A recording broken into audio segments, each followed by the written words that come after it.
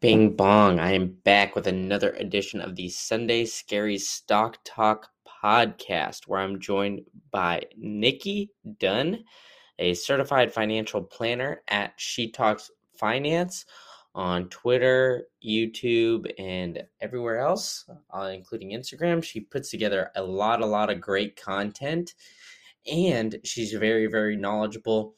She connects very well with people and kind of breaks down the financial topics that might stress you out a bit, and you might need a financial professional for, but she takes them and makes them into a very, very easy and digestible way. I had a great conversation with her and I learned a lot, so I hope you tune in and you join the conversation. But as always, everything said in this podcast should not be taken as financial advice. I am not a financial planner, so please do not take anything that I say as financial advice. Nikki and I are both having this discussion for entertainment purposes only, and everything we say here should not be taken as financial advice, and you should do your own diligence and research. Now, let's get into the show. All right, I am back with another edition of the Sunday Scary Stock Talk podcast. But before we get into it, I want to shout out our sponsor, Financial Stock Data at financialstockdata.com, at FSD_research on Twitter. Be sure to check them out. Use promo code GCI, as in Green Candle Investments, and you can get the first month free. You can go into financialstockdata.com and analyze any stock or ETF that you'd like. You get all the financial information, background, calculations of various metrics, and anything you really need to dive into the financials of stocks. So be sure to check them out and use promo code GCI. Now let's get into the episode where I'm joined by Nikki Dunn. I'm pulling her up right now. Nikki, how are you doing today? Good. How are you? I'm doing great. So we got connected through the stock market pitching game through Common Stock. I think we were kind of like on opposing sides of the bracket, but we both unfortunately didn't make it onto the next round. But I really did love your pitch there. Thanks. So why don't we get into, I guess back it up to the beginning. So tell me a little bit about yourself and your experience and how you got to where you are today. Yeah. So I started as a day trader, day trading the E-mini futures, day trading stocks after that. And, over the years, the market was getting harder and harder. Stops were getting run. Setups weren't working as well. The algorithms came in and, really to be a day trader, it can be quite difficult. I know some people are doing it successfully, but I just didn't have the patience anymore. And I wanted to not be latched to my computer. So I was fortunate to be introduced by a good friend of mine who ran a hedge fund. His name's Travis, and he taught me fundamental analysis. So basically diving into financial statements and learning how to value companies. And I was just a technical trader. I only focused on the charts. I didn't care about earnings. I didn't care about any of that stuff. And he kind of showed me this whole new world of fundamental investing. And so I said, okay, I really want to be more longer term, more swing trade style. So I started combining the technicals, which I felt like I got pretty good at. And I combined that with the fundamentals, and I was able to kind of construct a strategy that I'm much happier today doing. And also I invest for long term as well. Passive investing, active investing.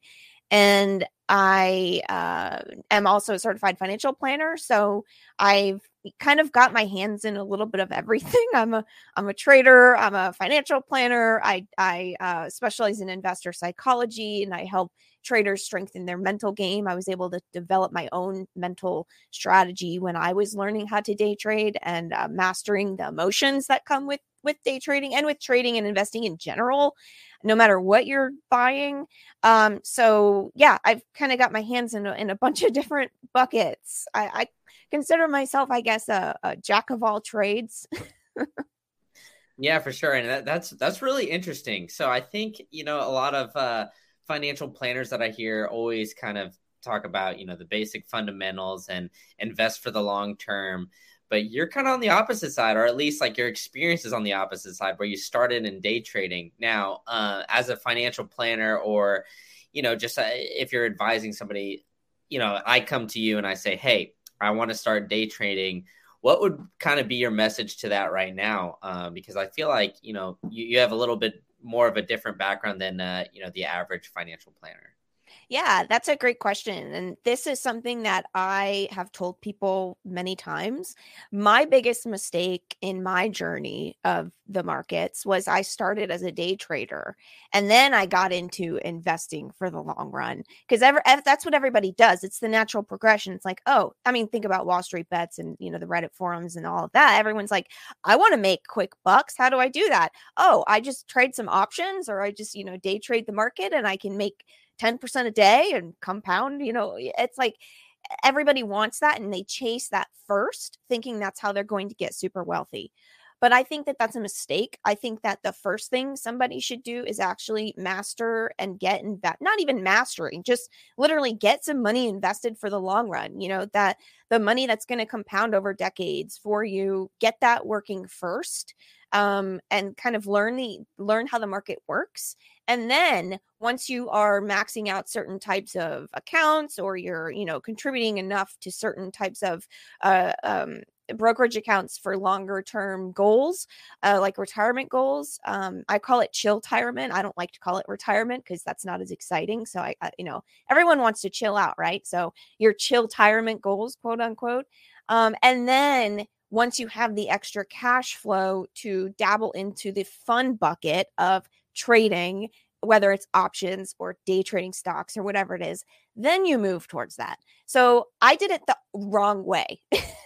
And I tell people to not do it that way, do it the other way. Investing first, then the fun bucket, so to speak. I gotcha. Well, I mean, even though you say now that you did it the wrong way, do you think that you kind of would have ended up where you're at today without kind of starting where you did? I think that I would have probably compounded my money a little more efficiently, in the beginning because I was so young.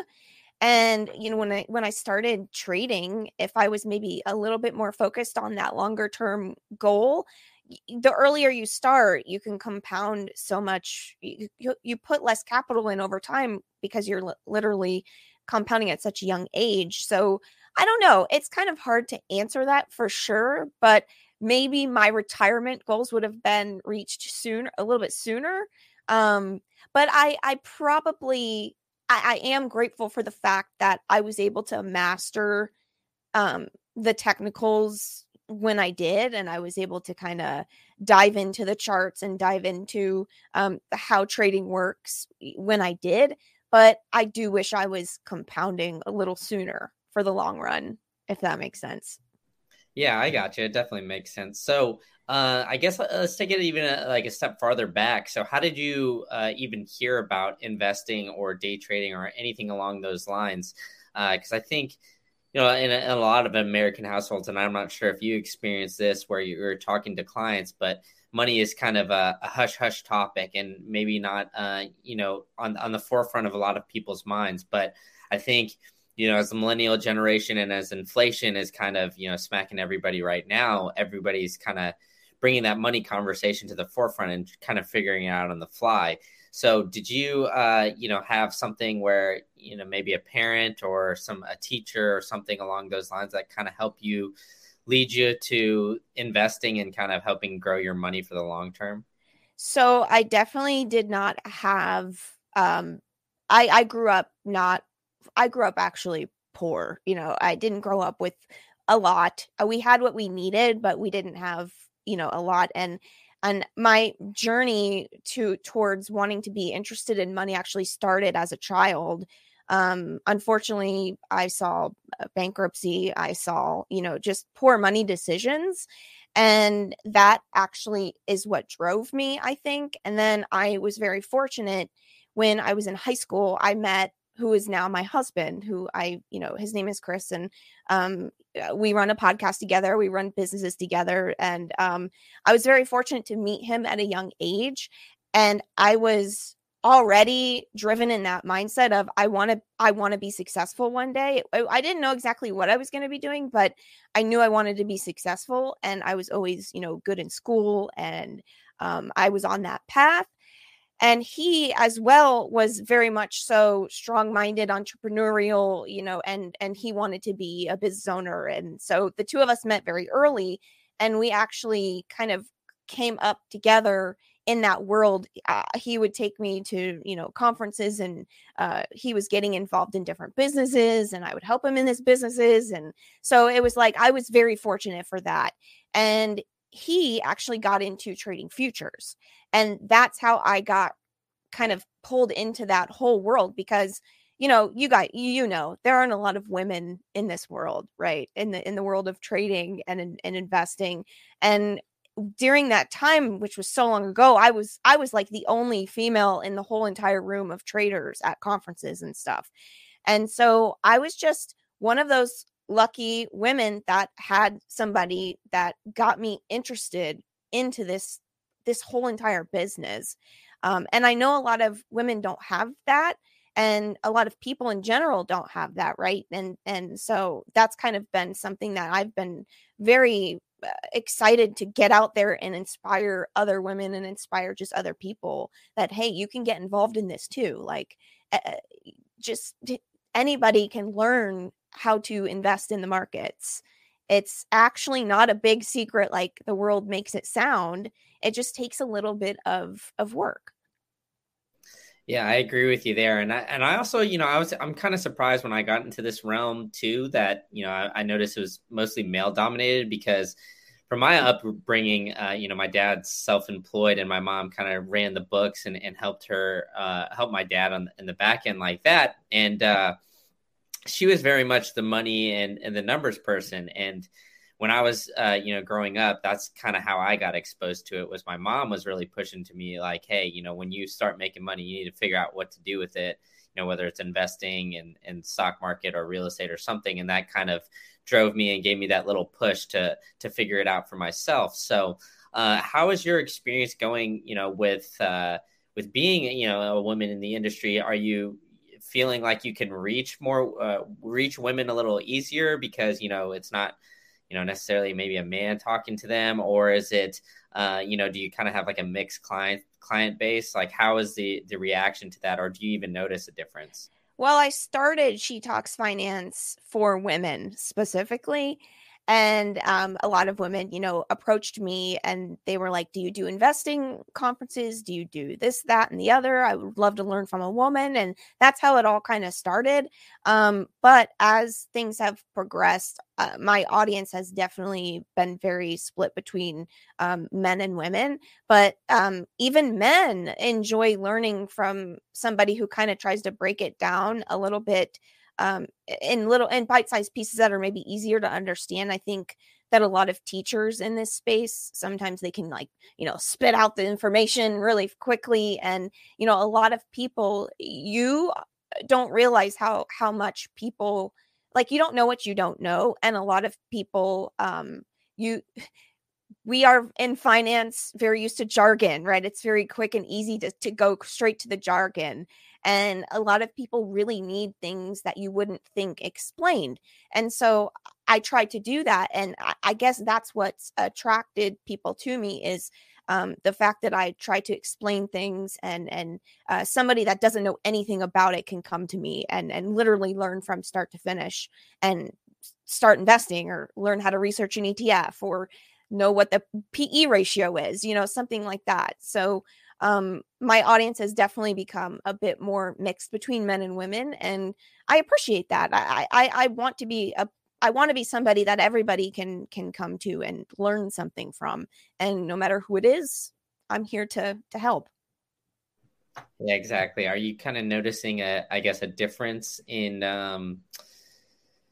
I guess the knowledge of the people that come in? Have you noticed maybe an uptick of people are kind of more aware as we're kind of running into more of like an inflationary times, and things like Wall Street bets and other things like investing, and maybe cryptocurrency and Bitcoin are kind of to the forefront of, the news and news cycles, and we're seeing massive amounts of volatility. Are you seeing people kind of come now with at least, somewhat of a knowledge of the stock market, opposed to maybe, a few years ago where, or the pre-COVID days where, it wasn't exactly as big of a topic in the news?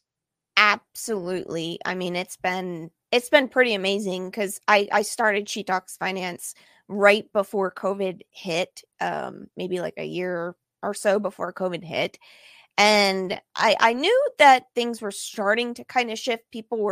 Women specifically were becoming more invested in money and finance and talking about it with their friends more. But now it's like, I'm amazed at the people that I talk to. As soon as they learn what I do, they have a question about a stock or they have a question about an investment. It's like, oh, wow, like I love this. This is fantastic. And I've got my good friends. We've got a crypto group message right now because they're, wanting to get some Bitcoin. They are seeing the sell off as an opportunity to buy some Bitcoin, and they've been dabbling in that. And I'm like rooting them on. And I'm like, yes, like this is what it's all about. People, I'm preaching all the time, see sell-offs as opportunities. Don't be afraid of the panics. Bear markets are, times where we need to be in the trenches and doing the work. And it seems like the people that are close to me are actually listening, and they're, taking this as an opportunity. And they're coming to me and they're saying, hey, Nikki, should I, start doing this? Should I start doing that? And so that to me is very exciting, that people years ago would not even be thinking about these things. And now I'm getting, flooded with people that want to start buying assets that normally wouldn't. And it's great.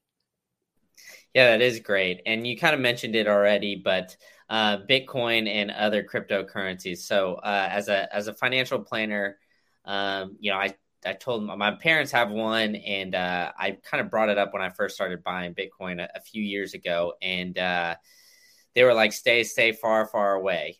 So what is your stance on it? And are you kind of seeing like maybe a shift in the financial planning industry where people are kind of becoming more open to it? Yeah, I mean, advisors are definitely becoming more open to crypto. They're, starting to get more resources and more ways to custody the asset for their clients, and so that's good. That's coming online, but there's still a very large percentage of people in the financial industry that don't agree with putting any crypto in a portfolio. They are like, you're crazy. Absolutely not. If you're going to buy it, you need to buy it on your own account. I'm not touching that for you. I'm not advising you to do that. And they're covering their butts because, they have a duty to do so. But I think, for my viewpoint, I think that if you stick with the quality coins that have proven themselves and been around for, I mean, I don't want to say a long time because crypto's history is so short in the grand scheme of things, but Bitcoin and Ethereum, right? Like those are the two main coins that if you're going to invest, those are probably the two that you want to keep your allocation closest to. And so I think that what's key, I'm a mentor in a community, and we have a lot of crypto individuals in there. And you learn that a lot of people have very high allocations to crypto, like scary high allocations. And that's not necessarily something that I support. I think that we should have diversified portfolios within reason. If you're 80% in crypto, you're gonna have a tough day during times like these. So I think that everything in moderation, utilize diversification, make sure you are aware of your position size of the crypto in relation to your net worth, and you'll be okay. But I'm definitely not against investing in crypto. Yeah, that's interesting. And I guess along those lines, you've kind of talked about, diversification and allocation and, things like that. That kind of helps, stabilize your portfolio, so to speak. But have you seen, I guess, maybe some more openness or, a tendency to, when you're getting these investors who hear the Wall Street bets and all these other things where they're seeing them shoot up and down, are you seeing like a kind of a higher, I guess, a high, or better stomach to stomach a lot of these risks and ride the roller coaster up and down and up and down? I think that crypto birthed some of the strongest stomachs of steel in terms of risk tolerance that I've ever seen. I mean, the drawdowns that they can handle and be totally okay with it and sit through it is quite stunning. And I think that a lot of those people, their first investment was crypto, so that's just how they were trained. They were trained that an asset can sell off almost 100% and recover and go even higher. That's what Bitcoin specifically has done. It's had retracements that have been, almost all of the gains given back. It's wild. So yeah, I think people do have a little bit higher risk tolerance, especially those that were investors that were birthed from crypto. But I also think that that's kind of helping people learn that the ups and downs are more normal, and that they're able to stomach them more. And now when those investors get involved in other assets, they're probably going to be better off. So it's definitely interesting to see the risk tolerance of some of these newer investors. Gen Z is going to have like the craziest risk tolerance. I don't know. Oh yeah, for sure. I mean, and we've seen like, a few rug pulls and some other things that maybe people have been exposed to in the crypto realm and things like that, yeah, maybe they get a little skeptical or what. But, you kind of, we're all along the lines of volatility. And so I think, I haven't been investing for too long, but, when I started investing, the narrative was just put it into an ETF, the S&P 500. You're going to get, your standard 11% on average return. And then, 2020 came along where they printed a bunch of money, and the S&P returned about like 23%, I want to say, that year. So are you kind of noticing that investors are kind of not happy unless you're getting all these giant returns, even though, obviously there's a lot more volatility and a lot more swings in the stock market? I think that in a lot of investors right now, especially, younger millennials and Gen Z, like the boomers know how it goes, right? The boomers have been in it. They know what's going on. Gen X, they same thing. They know what's going on too. Older millennials, we've been through the 2008 financial crisis. We've been through, now another, huge sell-off, the 2020 panic. A lot of investors have never been through like a real, true, grinding, miserable bear market. And so I think that it's definitely going to be a wake-up call for a lot of them, and they need to work on patience. They need to, because everything has happened so fast. Like even in crypto, the gains have been fast. The sell-offs have been fast. The most recent bear market has been fast panic followed by a V bottom and then huge recovery quicker than, you could blink. Right. And I don't think that newer investors really know what really can go down. So I think that there will be some wake-up calls if this market continues to kind of behave. It's actually behaving more like a normal market, to be honest. And I think patience is going to be super key. Yeah, exactly. And I think, within the last couple of days, it's starting to almost like stabilize, it seems like. So, when you get people that come in and ask you questions more so on the macro environment, how do you, explain it now to, some clients that come in and, they hear the news headlines about inflation, high CPI prints, and maybe even, dealing with a war in Russia and Ukraine. How are you kind of explaining how these scenarios and maybe, the overall macro environment affects the underlying stock market?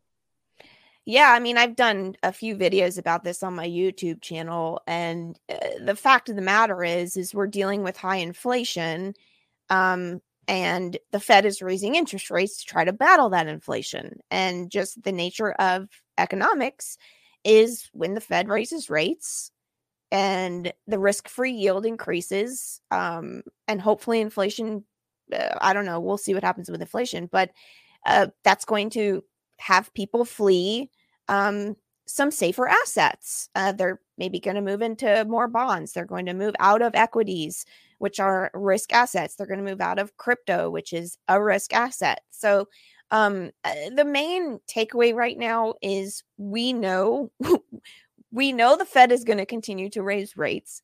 We know that the market hates uncertainty. We know that we have tons of uncertainty right now. And we know that growth is starting to slow. Earnings growth. I'm talking about basically earnings growth.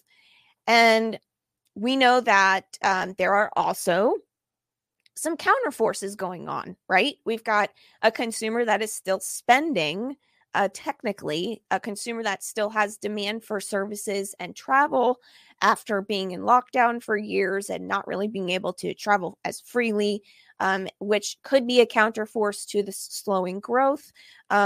We've got unemployment rates at extreme lows. We've got job openings at highs. Very, very tight labor market, which basically is counteracting the economy possibly going into a recession, right? If people have jobs, if people are, still continuing to have wages rise because of the tight labor market, maybe the recession doesn't fully happen as people are expecting. So the way I'm explaining it to everybody is we have these counter forces in our economy right now. And it's got to be one of the most difficult things right now to predict how the market is going to actually react to this. We know that the market has room to go lower. So I'm, trying to explain to people you have to prepare for that. If the Fed continues to raise rates, if growth comes in more, there's plenty of downside in the indices and the S&P or the NASDAQ, however you want to measure it. But at the same time, a lot of individual stocks have come in a lot. Valuations have come in a lot. And there's also this individual opportunity that's going on. So it's a very difficult environment to predict on the macro side. And then you throw the Ukraine war into that and supply chains and China shutting down. It's almost impossible. So I'm just trying to explain to people there are the counter forces. There's good, there's bad. And all we know is that rates are probably rising. There is some more possible downside in these markets, and to just kind of prepare for that.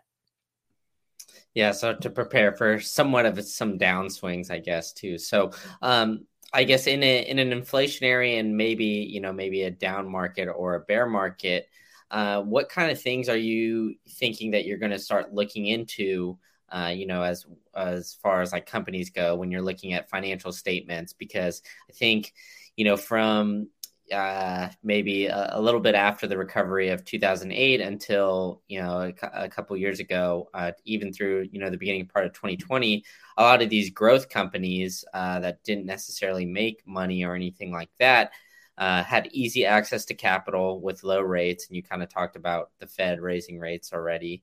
Now it's they're having to increase wages across the board, and maybe some expenses are increasing. So that deficit that they're having of, spending and getting funding, but not necessarily making money is growing larger. Are you kind of worried about a lot of these, tech and growth stocks that have kind of boomed and taken off and benefited a lot from, necessarily like easy access to capital? Yeah, and I think that what I'm doing is kind of allowing the market to do what it does and reprice. I think that, we've seen a lot of things come in, like we've seen Zoom come in, we've seen even Shopify come in a ton, but like Shopify is still expensive to me, right? Like if I'm going to choose between Shopify and Square, I'm probably going Square. I feel like Square has more value. I know that was your pitch, and I voted for you in the stock pitching game. Actually, I'm very long Square. It's my largest position in my active portfolio. So I do think that margin compression is absolutely a concern. Margins are still elevated from pre-pandemic levels, which is a good thing, but we're definitely starting to see margins come down. Walmart today was a fantastic example of a company that is growing revenues, but they're not as profitable. Profitability is being cut. They cut their guidance for the full year now, so they're not going to be as profitable as they expected, even though revenues are growing. But you got to think inflation, right? So revenues are going to look pretty good because things are so expensive. But Walmart, which is a heavy hitter, I own it myself. I've owned it for years now, and they're having issues. So a lot of companies, if they're not willing to raise prices on the consumer, they're going to start to have that problem. And some companies are doing well. I think the opposite of that today was Home Depot. Home Depot, I believe, beat across the board, and they, some companies are able to pass these costs through easier than others. I know that, like, do you know Corsair? I do not. So if you want Yeah. to kind of explain a little bit of their background too before you get into it, that'd be great. Yeah, so Corsair basically competes with Logitech. So gaming peripherals, keyboards, mouses, or mice, and other types of things that you can purchase, and different gear for doing streaming, live streaming, and stuff like that. So they compete with Logitech, and they literally said on a conference call, we cannot raise prices because we're trying to gain market share. And if we raise prices, we're going to lose our ability to gain market share. And that's their whole shtick right now, is they're trying to gain market share against Logitech and, the other big heavy hitters in the industry. So, certain companies are going to be struggling more than others. And that, I think, is where the investor can pounce and kind of find out who has that pricing power. Marketplaces, they're probably going to do pretty well and have pricing power. And plus, as inflation rises, you're going to be taking, a higher commission to as inflation rises and things get more expensive. So marketplaces are interesting. Think things like Etsy and eBay, and I guess those are probably the two main ones that I can think of off the top of my head. But there are definitely going to be some individual opportunities. You just have to figure out who's going to be able to pass on the costs and continue to be profitable, who's not in super amounts of debt that can have free cash flow to sustain, continuing to go forward with their business and not have to run out of money. And those are really the two main things you want to, and they're growing revenues. And those are kind of the three main things that when I'm looking at a company, I'm looking at all three of those things to see, okay, is this going to make it? And am I comfortable with this investment? Yeah, so you talked about, I guess, pricing power somewhat, because you talked about, a little bit about, maybe a little guy kind of competing with the big players. Are you going to kind of see, or do you think that, in this ever-changing environment, that we'll see maybe some smaller guys come in and be able to undercut the big guys? Or do you see it kind of more so that the, big players in a lot of these industries are going to have that pricing power and, that brand name that is going to kind of benefit them, that maybe the consumer will, spend a little bit more just for, the quote unquote better product, even though, they didn't give the other one quite the shot?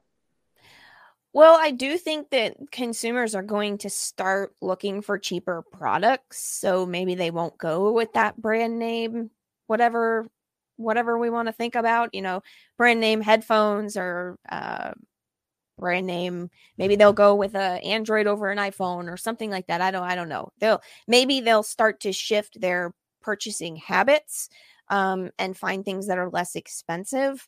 But if the big guys can't do it, it's going to be hard for the little guys to do it, right? So I don't know. I guess that's to be determined, but I think that there are going to be consumers that start to shift behaviors into cheaper products. Yeah, and I think a lot of things we're seeing, maybe even on like the restaurant level, for example. I don't know how it is where you're at, but I'm seeing a lot of these smaller local restaurants either having to raise prices or even close down, just because they don't have enough people coming in, or they're still kind of feeling the after effects from the COVID pandemic, and yeah, just they aren't being supported as much. And a lot of them are kind of struggling to get workers, and a long list of lines. But at the end of the day, they're not able to combat maybe these increased prices of meat per se, or something like that, because they're not purchasing quite in the bulk like a McDonald's is. And so I don't know. From my perspective, it kind of seems like a lot of these big guys are going to have that opportunity to kind of swallow up a lot of these little guys, at least in maybe some industries, maybe whether it's tech or restaurant business or something like that, strictly just because like the increased cost makes it difficult to start a small business and kind of start on that trajectory up to be able to compete with some of those big players. But one thing that I think is really interesting about what's kind of happened is that a lot of these recently there's been a shift of people wanting to start small businesses. So as I guess a financial planner, when somebody wants to come to you and say like, hey, I want to start this business, especially during a time now, how are you kind of I guess advising them to go about and be prepared for that? Are you kind of telling them to have maybe a little bit bigger of a safety fund or something along those lines in order to kind of start along their entrepreneurial journey? Yeah, I mean, it obviously depends on the type of business. Someone trying to open a restaurant right now, I'd probably be like, "Are you sure?" It better be, really good business plan and great food. That's a tough one. I mean, that's just a tough business to begin with in terms of margins and how much work it is. But there are still. I think the entrepreneurial spirit is still alive and well, and I think it's very good to explore it. And I think there are ways that you can do it wisely and kind of bootstrap, prove a concept first before you go spending thousands of dollars on a beautiful website and all of this, software and etc. I think it's important first and foremost to prove the concept. And then once you do that, I just love the idea of bootstrapping a business if you can. Not everybody can do that depending on the business, but I love that. And I think that right now, you just have to be really mindful of your numbers. You have to really know your numbers, know what you can charge, know what your cost of goods is going to be. If you have, depending on the business, people that are doing creator type businesses and selling courses and things like that, that's going to be much more approachable than someone going into, like I said, the restaurant business or starting a brick and mortar store. But I think that know your numbers, understand that bootstrapping, if you can do it, is the way to go. Prove the concept, and then jump in with that expensive website or whatever it is that you're wanting to do, that expensive new machinery or product that you need to run your business better. Do that once you can prove that you can make sales. Gotcha. And obviously you're an entrepreneur yourself, and it sounds like you and your husband had some businesses prior to as well. Does that experience do people kind of come to you because of your experience in that and your realm, or maybe they find you because of the content you put out? Is that kind of I guess helping you level with a lot of these new entrepreneurs or people trying to come in and become an entrepreneur? Yeah, I get a mix of everything. I mean, the person that I can help the most, and I actually have a mentoring program that I designed to kind of help anybody that's either a freelancer or self-employed or a working professional go in and instead of, if you don't have access to spend thousands of dollars on a financial plan, you can basically learn everything that you need to know with my mentoring program. And that's kind of what I focus on mostly. And I attract a lot of entrepreneurs. Yes, I attract a lot of freelancers that mainly, and these are the people that I can help the most, is the freelancers and entrepreneurs that have absolutely no idea how their taxes work, or how they should save for retirement if they aren't employed at a corporation, right? And a lot of people don't realize how they can have a retirement plan for themselves, even if they are self-employed. They can still have a insurance. They can still live a normal life. I remember when I quit corporate America, it was very scary. It was very scary leaving my 401k, leaving my healthcare benefits, and a lot of people struggle with that. But you can design that for yourself, even if you are self-employed, and strategize on taxes even more. It's almost better. You can do so much more with tax strategy if you are a freelancer or self-employed. And so, or, you run a business with employees, whatever the case may be for you. So I think that, that is my experience more so in the markets, is what seems to attract people to me. But what I try to tell them is making money is only half the battle. You have to plan the money too. You make it and then you plan it. And tax strategy, retirement strategies, investment strategies, it all goes hand in hand, and you can't really do one without the other. So I try to take that holistic approach, and I think that people that go through some of the things that I offer, they see that I put that together for them. That's awesome. Awesome stuff. And so, earlier when, we decided that you were going to come on the show, we tweeted out, I think both of us did, and you got quite a few responses. And what you're talking about here with retirement accounts, I think really ties into one of the questions. So you tweeted out, what are some stock and market related topics that some of your followers would like to discuss? And one of the first one was, how do you decide which stocks to put in a tax-free retirement account versus your cash accounts? Yeah, that's a really good question. So I like to call it tax deferred, because it's technically tax deferred unless it's a Roth account. Then it's, you pull out the gains tax free. But a tax deferred account I love utilizing for trading, for like swing trading or shorter term trading. And the reason that I do that is because I don't want to deal with paying the taxes and filing the taxes on any gains that I may get from that short-term trading, because it's taxed, obviously, at short-term capital gains rates. So I actually focus on, and this is just kind of what I do as a trader. Someone that's an investor, it's going to be maybe a little bit of a different story. But as a trader, I utilize the tax deferred for trading, to not have to deal so much with the taxes that comes with that. And then in a taxable account, I focus on long-term capital gains assets. So I want assets that are going to be compounding for many, many years, and they're earning dividends. And I'm going to later in life pull that out of a taxable account and take advantage of long-term capital gains rates, which, for anybody that doesn't know, long-term capital gains rates are more favorable and lower than short-term capital gains rates, which are what you're going to get whacked with if you hold something for under a year.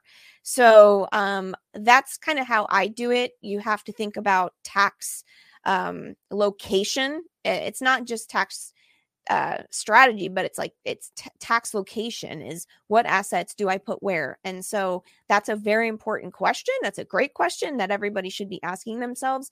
But if you're not trading and you're really just kind of investing for the long run either way, I think that maybe don't think about it too much. Don't get too obsessed with it. It's more so when you get into Roth versus traditional that it really starts to make a big difference into what assets you put into those types of accounts, if that makes sense. I don't know how deep you'd want to go into that. That's a rabbit hole. Well, if you're willing to get down the rabbit hole, then let's do it.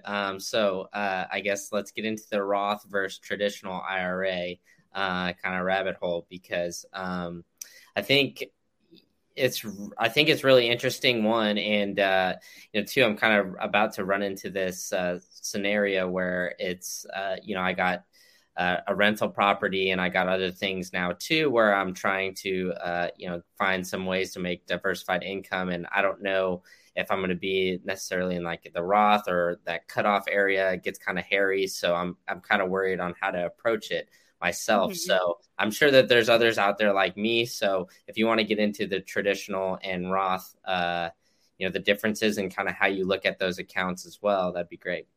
Yeah, determining so a traditional IRA is where you get a tax deduction today and you pay tax later. And then a Roth IRA is where you do not get a tax deduction. You put in post-tax money and then it grows and you pull it out tax-free. The gain's tax-free. So a lot of people are attracted to Roth. It's all over TikTok. It's all over all of these platforms. Everybody's like, do a Roth, Roth, Roth, Roth. Roth is the way to go, Roth. But the fact of the matter is that's not always going to be the best choice for you. Like if you are in higher tax brackets, meaning if your income, your last dollar of income is falling into a lower or a higher tax bracket, then Roth may not make much sense for you. And you may want to just get that tax deduction today and take advantage of that. So I think that you have to figure out where that last dollar of income is taxed. Figure that out. And, if it's in the higher, few brackets, that's where you might want to be thinking more traditional. If you are in the lower brackets, anywhere up to 22 to 24%, that's a pretty attractive tax rate to lock in today. So if you are able to contribute to a Roth, if your income allows, because if you make too much money, you can't contribute to a Roth anyway. So that's out the door. There's other strategies, but I won't go into those. Then yeah, if you're in the lower tax bracket, then you may want to lock in today's tax rate and just pay the tax, contribute to Roth, take advantage of that. But I just try to tell people that don't assume one is good over the other. Like you've got to look at the full picture and figure out how important is a tax deduction for you. Because if you want a tax deduction, then you're going to be wanting to think more of the traditional route. And there are so many landmines with IRAs. It's so funny. People don't realize there are, with both traditional and Roth, there are these landmines you have to watch out for. Like if you can't make too much money, or else you won't even be able to deduct your traditional IRA. So just some things to be aware of. It's not quite simple. Yeah, and that's what you're here for, right? To kind of help people navigate those waters in the traditional and then the Roth IRA. So, another tax question came in from Daniel, and he asked, "Can you discuss the differences of FIFO and the rest of the tax options there is?" And then the follow up is, "Which one is best if you're not going to withdraw money and just trade monthly?" Well, just because you don't withdraw money doesn't mean you won't owe taxes on it. So if you're in a taxable account, keep that in mind. And you only really care about different cost basis methods if you're in a taxable account. So if you're in that taxable account and you choose, so first in, first out, that's FIFO, first in, first out, last in, first out, LIFO. And then there's also, you can choose basically specific cost basis where you're kind of picking and choosing which shares you're selling if you can track it properly. And that is a much more complex process because you really have to be tracking it yourself. It's going to be tough for a brokerage to do that. Usually the brokerage is going to offer you, LIFO, FIFO, the standards. So last in, first out is basically like your last share that you sold is going to be the first one that gets sold. Or sorry, the last share that you bought is the first one that gets sold. And wait, did I say that right? I always get this confused. Last in, first out is the last share that you bought is the first one you sold. So LIFO is going to give you the lowest gain because it's taking the last share and it's selling it. Does that make sense? So yeah, that makes sense. Okay. Yeah. So last in, first out is going to be what gives you the lowest gain. First in, first out is going to give you your higher gain. And that's where you're going to get into coins or shares that are probably going to be more in that long-term capital gains bracket. So that's the benefit of selling FIFO, because it's, first in, first out, which is going to be longer time frame, and you're going to get the long-term cap gains most likely, not always, but so it depends what you're going for. If you're going for the lowest tax that you owe, then you may want to go with last in, first out, but that's probably going to be potentially shorter term cap gains. So you just kind of have to see where you're at. And usually there's tax software that I know with crypto specifically, there's tax software that'll show you, the differences between all of them. But with stocks, it's a little bit different because your broker is set to choose one or the other. And however you have it set in your brokerage account is that's it. You can't change it. You can't just change it all. So you have to make sure that it's set the way you want it to before you make that transaction. Gotcha. All right, so we got two more. One, they kind of preface it as a newbie question, but for everybody in the audience, there's no newbie questions. I think these all questions are good. If you've got it, I'm sure somebody else is thinking it. But they've always wondered about issuance/supply. So who sets it? What's it based on? Can it change as a company grows? An example is like a stock split or something along those lines too. So I'm assuming in this case, they're talking about maybe supply of shares of a stock. Yeah. And yes, companies can control, they can issue shares. They can raise money, raise cash by issuing more shares of their stock. What that's going to do is it's going to dilute investors, because as more shares are issued, the shares that you own are going to become basically a smaller percentage of all of the shares that exist for that company, right? So that's called dilution if they keep just adding shares. Trying to think of a good example of Tesla issued shares. AMC is a good example. AMC issued during the pandemic an insane amount of shares. I can't remember the exact amount, but the chart was the share count was like this, and then boom, so AMC was a good example of that. And what that did was that diluted shareholders, which means that the earnings are spread across a lot more shares. And so AMC has not hit the moon yet from last I looked. And a lot of that could have to do with the fact that there's so much, so many shares of the company. But side point. So yeah, a company can issue shares and affect their share count or their supply. Gotcha. All right. And then last question, it's more along the lines of macro. So there is stimulus being issued in China versus tightening in the West. So they want you to talk about, I guess, maybe the currency impacts of inflation versus demand destruction. So whether that's, I guess the battle between the currencies going on right now. Well, yeah, I mean, China's in a very different spot. They are literally,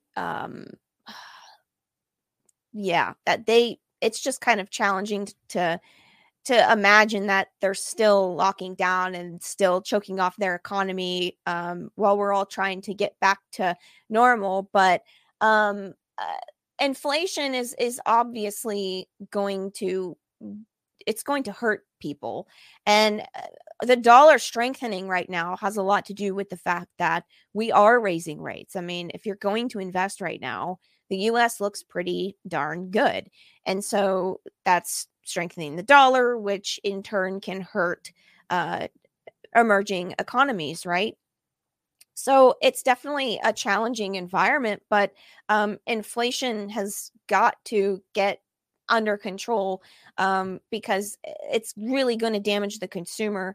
And speaking about China, I'm not too plugged into exactly what's going on with that. And I don't follow the data as much as I do in the US. But China getting back online and China's economy getting back to normal is going to help a lot of US companies, because a lot of US companies have China exposure. So we want to see China get back to a regular economy as soon as possible. And I think that that's going to help lift the global economy, essentially, as more countries come back online and allow their citizens to travel. And so we need to see more of that to get back to normal. Yeah, I definitely think you're nailing it right on the head there. Is that, we've kind of become almost like a global society where, companies across the globe are connected in some way, shape, or form. Whether that's getting semiconductors from Taiwan or some other country, like China, I know is a big exporter of them as well. And that affects businesses all across the United States. So I mean, I definitely think that you're nailing it on the head there, that, more of these countries, if businesses start to open up and be successful, that is just going to benefit companies around the globe. Well, Nikki, thank you so much for your time today. I really appreciate, you coming out and sharing your wealth of knowledge. Why don't you tell everybody in the crowd, where they can find you and what else you got going on?